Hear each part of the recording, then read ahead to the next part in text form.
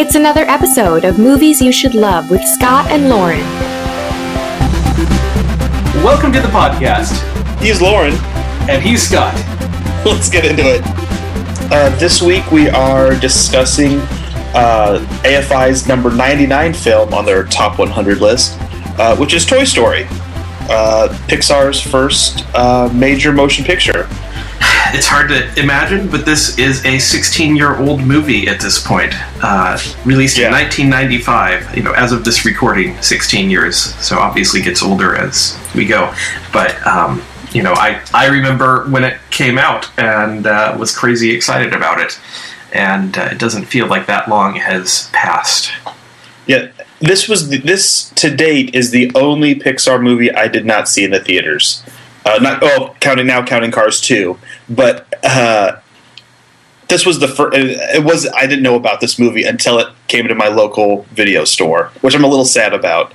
But that's just where I was in my own life at that time. Yeah, fair enough. I was going to say I don't think I actually saw this in the theater either, but I remember seeing like the ads for it on TV and that kind of thing, and renting the DVD. Or I guess not the DVD. 95. It would have been VHS tape. Yeah. We definitely owned the VHS tape. And when the wife and I watched this last week, I was amazed at how quotable this movie is, and like how much I knew of the script. I was like, wow. Marshall and I watched this movie a lot. Yeah, it's definitely one of those that for me. Especially both of the first two Toy Stories, because they came pretty quickly back to back, if I'm recalling, and I think the first one was 95. I think the second one was in 99. I think it was just 4 years later. Yeah, and so you definitely had these movies, and the second one was hitting a lot closer to me being college age and that kind of thing, but it was still. You knew what the first one had been, and here's Pixar coming along with their next movie, and so it was very exciting.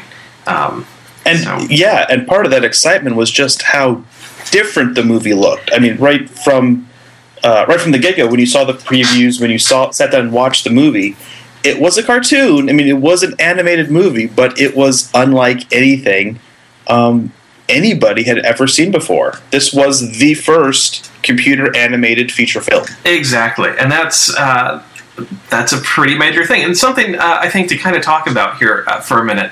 Looking at the AFI Top 100 list, this technically isn't on our list of things to talk about, so I'm kind of throwing this at Scott a little bit. But there aren't that many animated movies on it. I believe it's this one and Snow White and the Seven Dwarfs, if I'm not mistaken. And I think those are the two feature-length animated films on the list. Oh, The Great Mouse Detective's not on there? Or Robin Hood? Well, and that brings up an interesting question, is why, you can look at a lot of animation that came out of, say, Disney or whatever, and there's a lot of fantastic movies that they did.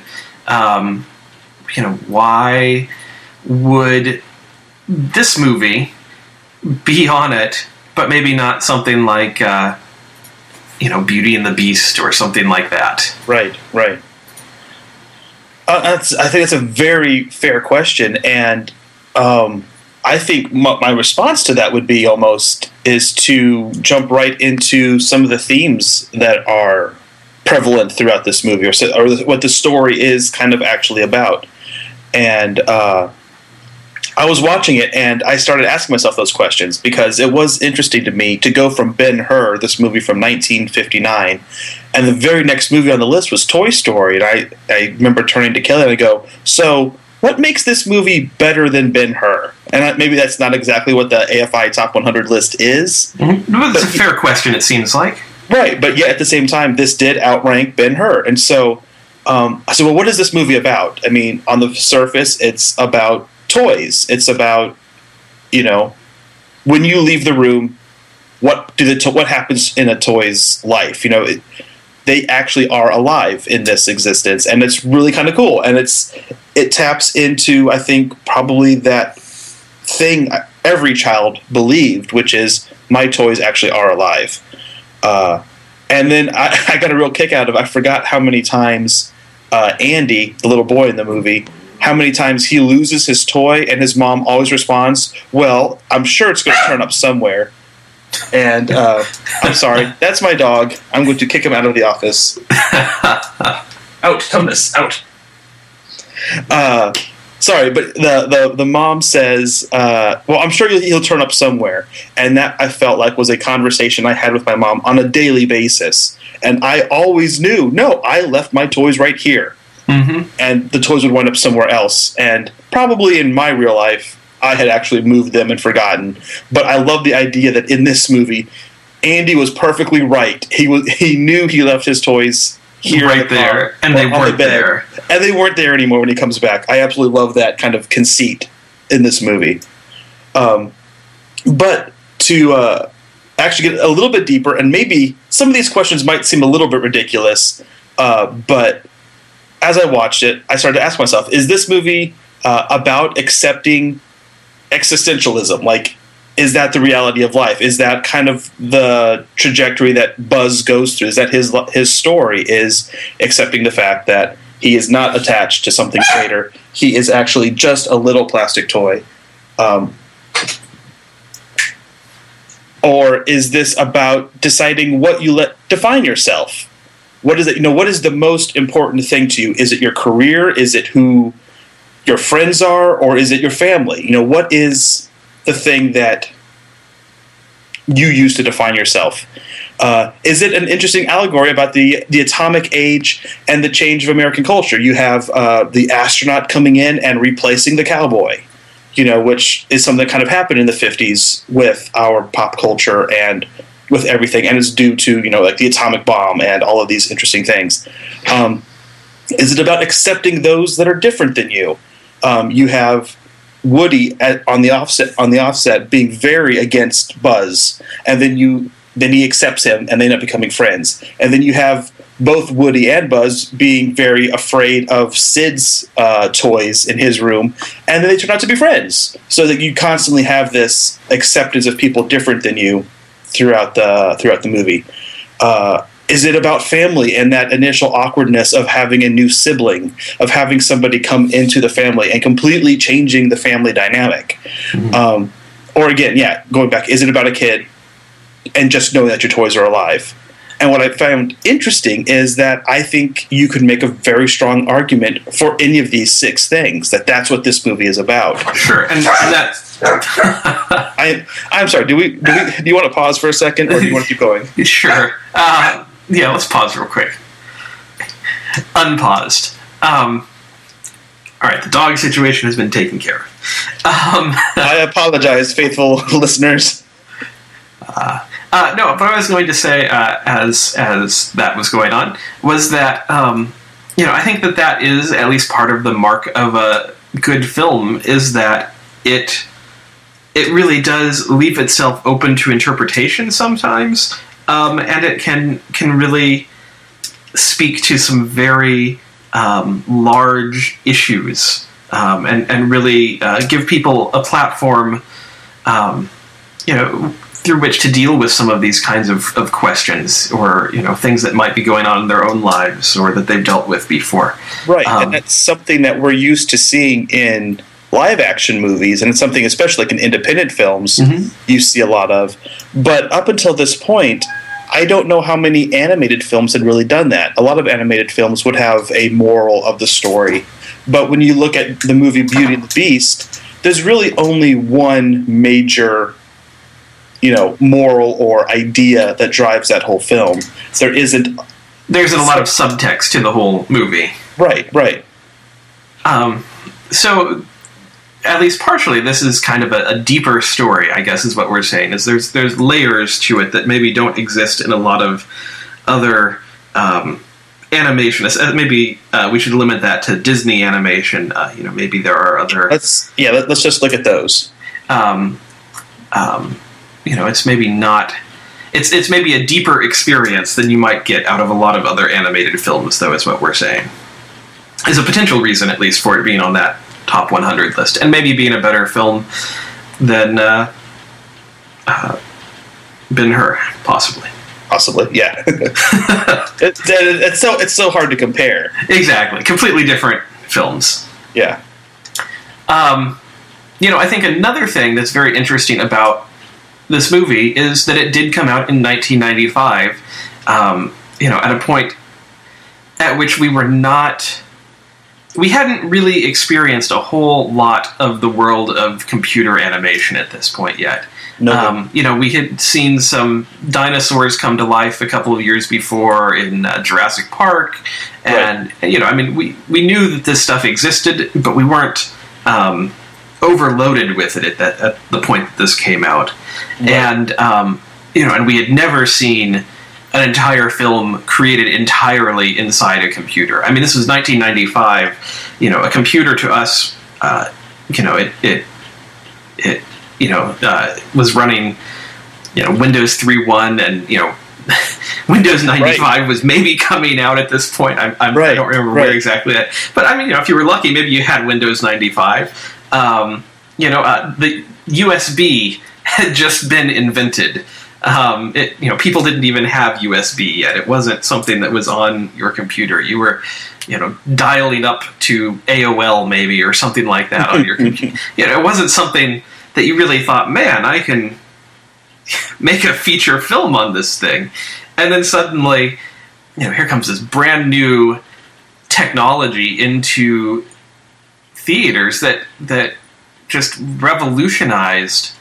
Not only did it have this fantastic story, but it was this fantastic new technology that looked completely different. Cameras moved the way that they could in real life, or right. even better, sometimes ways they couldn't move in real life. Yeah, they could squeeze cameras into the tiniest little corners, or they could make them pass through objects that they shouldn't be able to pass through, whether it's a window or a crate or the handle of a cup. They can send that camera right through it in a long extended camera sequence, and you just can't do it in real life. Yeah, and and on top of that, characters could come to life who, in a realistic sort of way. I mean, if you watch Toy Story, the characters, basically until the humans come on screen, yeah, you kind of forget you're watching a cartoon because early CG, and CG today still, but early CG was so perfect for plastic toys. Oh, absolutely. Because they already kind of had that stiffness. Computers at that point and animators at that point didn't necessarily have the full set of tools that they have today, and I'm sure will get even better into the future. So the animation had a certain stiffness to it, kind of a plastic quality, and so modeling plastic toys, it was perfect. They when you didn't have anything else on the screen, they just looked like toys, and it was amazing. If this had happened 5 years before, they would have been hand-drawn, and you would have remembered that you were watching an animated movie. Yeah, it would have either been The Nightmare Before Christmas, where it's all stop motion, or it would have been completely hand-drawn. And like you said, it's not until the humans show up that the movie starts to date itself. Not, because when you see the little green plastic soldiers, they look just like the little green plastic soldiers you have in your bucket. The Woody doll, even though you probably didn't have one before Toy Story. You certainly did after this movie, and it looked exactly the same. Right, but and you might have had a doll just like him that, you kind of go, when I throw him across the room, that's how he lands. Mr. Potato Head was Mr. Potato Head, and, it was just a voice was coming out of him now, and it was amazing. Exactly, yeah. So, I think that's something that this movie really had going for it, is it was, and, when we hit Snow White, I think, later on, I think it's going to be some of the same things, but it not only is it a fantastic story, but it had technology that was game-changing. It wasn't just a, oh, well, that's really neat. It was a complete change in the way of approaching the world of cinema. Yeah, absolutely. I was doing a little bit of research on this just because I was curious, and I was surprised to find out that back in 1978, I think it was, some students at the New York Institute of Technology Computer Graphics Lab I don't know what that is. But they started working on a full-length CGI film called The Works. And it was going to be a movie about robots. And I tried to find something on it somewhere else on the internet, and I couldn't find anything but some stills. But apparently they were working on this feature-length film that was going to be about robots.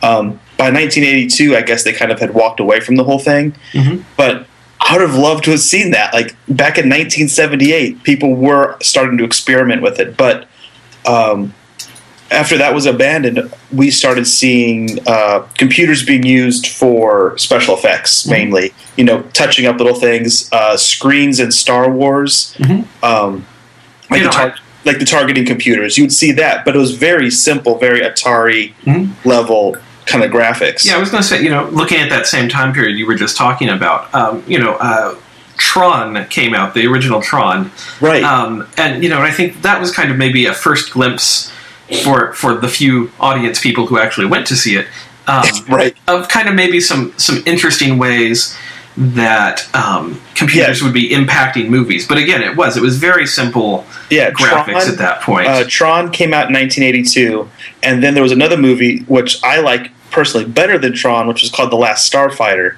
and they both used a lot of extensive 3D computer-generated images for their special effects. The Last Starfighter, I would love to see them go back and touch up those graphics, because that's the only weak part of that movie. I would recommend that movie for anybody. It's a lot of fun. It's a great story. But when they go into space, they decided to use CG instead of models.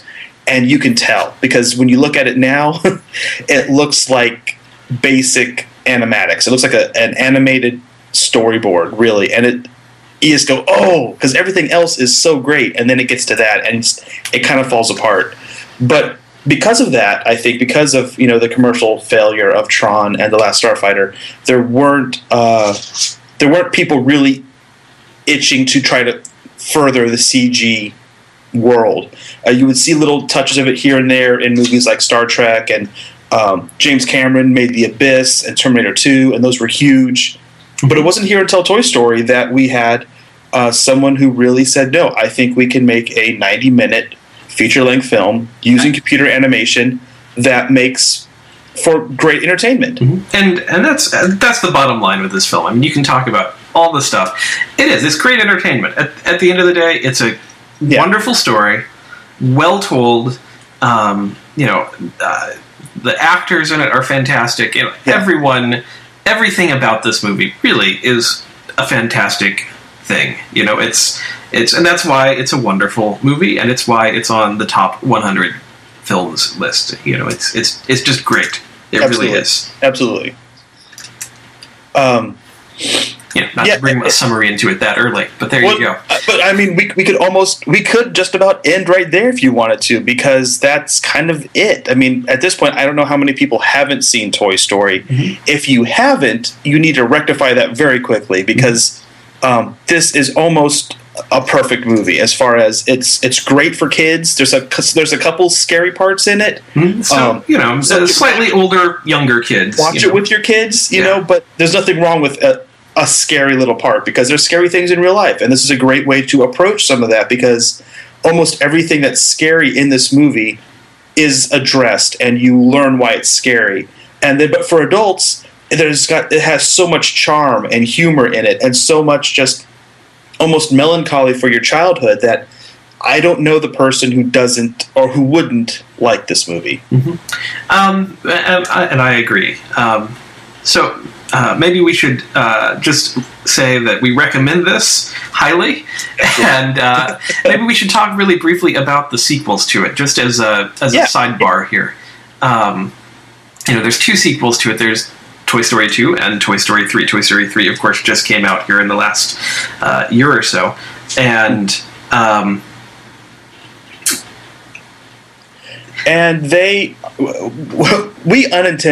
it was not my intention when Kelly and I sat down to watch Toy Story 1.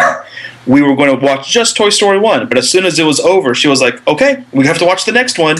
And when that one ended, we have to watch the next one. So we ended up spending the whole evening watching all three of these movies.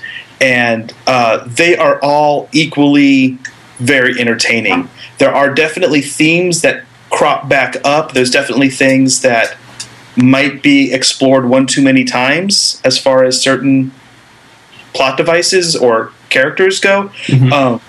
But what's really fun to do, if you ever have 6 hours, watch all three back to back, because you can watch the growth and progress of computer animation. Yeah, it's very true, because I mean you get a complete 15-year history over 3 movies, basically. Yeah, like especially look at the dog in the first movie. Like Scud is kind of painful to watch now. You kind of go, ooh, that's 1995 animation. He doesn't have fur. He has texture. And then just 4 years later, they introduce a new dog, Buster, and he looks like a real dog. And then in Toy Story 3, Buster's 10 years old, and he looks like a 10-year-old dog. It's like he clearly has aged, and it's really remarkable. And it's just Toy Story 3 looks like, basically, if these were real actors and you were able to film them, this is what that movie would look like. And the movie is so much bigger, even though it's still a small story, very similar to the first Toy Story. It's very small, but there's so much more background detail. There's so much more life in every single frame of the film. Yeah, I definitely would agree. They're all very worthwhile. I think the first one definitely has that magic to it. That maybe by the third one isn't quite as prevalent or as strong, but even so, they're all very good movies in their own right, and each one it's kind of like a good visit with old friends. If you grew up with the movies, they're all you catch up. It's exactly what toys should be. It's the first movie, at least for me, caught me much more in my childhood, and I connected with the toys. By the third movie, I was very much in the place of Andy, where he's kind of leaving some of the toys behind and things, but at the same time, still deeply connected to some of that childhood stuff. And each movie, depending where you are in life, kind of can hit you in different ways. And I think that's just some of the charm of these films. Yeah, and Pixar continues to just very much impress, because Toy Story 1 was a lot of fun. Technically, I think Toy Story 2 is my favorite, just because of how they expanded on the world. After Toy Story 1, you're like, that is what the world of a toy would be like. And then Toy Story 2 expands it even further, going to the toy store and seeing all the toys there, and seeing this guy who doesn't play with toys, but he collects them for money. And it's so funny, I guess, and I connect to some of that stuff. And then seeing Buzz's enemy, Zurg, coming in, and Barbie, and it's so many great new things come into that movie. And then, Toy Story 3 comes along, and you can get choked up, and you're sitting there watching it going, this is really just a cartoon. But those final moments with Andy and his toys, where he parts ways with his toys, it's really kind of heartbreaking. And that actually, I noticed something watching these three, that I don't know if this was intentional by the filmmakers, but I would really like to ask the directors of these movies why the toys never talk to Andy. They talk to Sid. They talk to that jerk in the first movie and scare the pants off of him, but the toys never once tell Andy how much they love him. What is up with that? Yeah, I hadn't really thought of that, but that's true. I was watching, I'm like, they just broke the fourth wall. I mean, they literally, Woody comes to life and speaks to Sid. First he speaks just through his voice box in his chest, but then he actually animates himself and talks to Sid, scares him off, and then they run. And then for the rest of their life, they always play dead when Andy's around. I don't get that. And maybe that was just a cool idea. It's still a great scene. It is. When they do that, it's that jerk of a kid gets what's coming to him. But then you go into the next movies and you see just how emotionally attached all the toys are to Andy, and how emotionally attached Andy is to them, and they go, and not once do they. And they really could fix all of their problems if they just, which is kind of a basic thing. Is in general, if people were to talk to each other, they could fix their problems very quickly in movies. Right. Sidebar, but that really would fix a lot of their issues in each of the following films if they actually could just speak up hey, we're over here, don't forget us, or... Yeah, and once I noticed that, the only thing I feel that is now missing from Toy Story 3 is Buzz and Woody saying something to Andy. Even if they did it through their voice boxes and didn't actually animate themselves, I would have loved for Andy to pull Woody's string one last time, and Buzz would say something like, you really are my favorite deputy. Or something, just like one little tweak where Andy went, wait, what? Did you just say something? No. And even leave it at that and move on. That's the only thing. But that's just me as a person who really does love these characters and these movies and very emotionally attached to them. So, excellent. Well, so that's the Toy Story trilogy, I guess, at this point. Yeah. If you want some more background on the movies, there are some fantastic documentaries. Yes. One called Waking Sleeping Beauty kind of gives you an overview of the late 80s, early 90s at the Walt Disney Studios, and just kind of gives you a really good picture of what was going on. And it's astonishingly honest. And very honest, but in a positive sort of way for Disney, I think, ultimately. But ultimately still, it is. There's just it doesn't feel like they hide some of the ugly that probably did take place, which is surprising considering I think Disney's the one who put it out. They are, exactly, and so it's not directly related to Pixar, but it does discuss kind of where Pixar came from and kind of how that fits into everything and Toy Story fits in. So some fascinating stuff in that documentary. Waking Sleeping Beauty basically takes you through the history of Disney animation and ends the summer of The Lion King, if I recall, which is like the summer before Toy Story. Exactly. And then there's another film called The Pixar Story. Also very good. A wonderful documentary that really lays out kind of how the company came together and through the history of their films up through, is it Finding Nemo or is it I think it's Finding Nemo.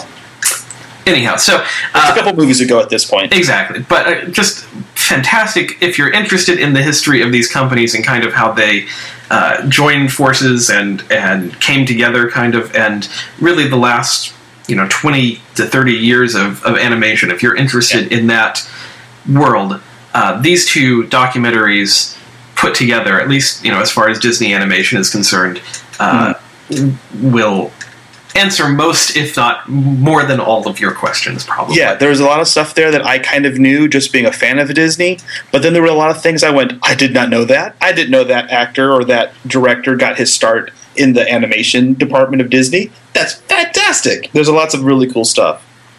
The other thing I would add, and I just thought of this, is if you like the Pixar movies, I would highly recommend you try to find the I can never pronounce his name. It's the Japanese creator. Miyazaki? Yes, Miyazaki. I would highly recommend you seek some of those out, especially my favorite, My Neighbor Totoro. That one's very good. I just saw it for the first time like a year ago, and it's really remarkable how similar in style it is to specifically the Toy Story movies, but in general, a lot of the Pixar, some of the subtext that is there, the idea of having a childhood adventure, but that is also rooted in a lot of very real world problems and ideas, but also there's like this fantasy element, and they're a lot of fun, and I would highly recommend them. And I wouldn't be surprised if the guys who started up Pixar watched those movies and said, that's what we want to bring to America. Exactly. Any of Miyazaki's films, they're all incredibly worthwhile. I can't really think of any that I've seen that haven't been worth your time. And so if you're open to expanding your animation horizons a little bit, that's a great place to start, especially if you're a little interested in kind of what's going on in Japan or some of the other parts of the world. Indeed. A great toe into the water of that world, I would say, for you as well.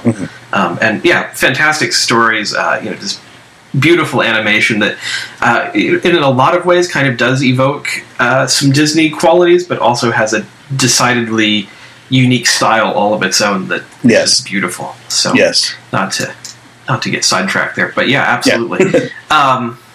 Definitely. So there's a lot of animation. There's not a lot of animation on this AFI Top 100 list, so we're kind of jumping around and covering some of our favorite stuff out of it, just because this is one of our few chances to do it. Yes. But so there you are, number 99, Toy Story.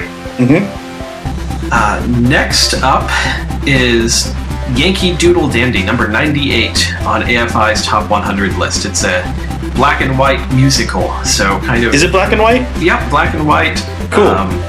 It's on my Netflix queue. I have not ever seen this movie, so I'm looking forward to it. So it follows it's a biopic that follows the life of George M. Cohan, who is considered one of America's great songwriters. So does it include, like, are the songs his songs? The songs are his songs, so you will get inundated with George M. Cohan music. So anyhow, that is our next film. You've been listening to Movies You Should Love. Join in the conversation at moviesyoushouldlove.com.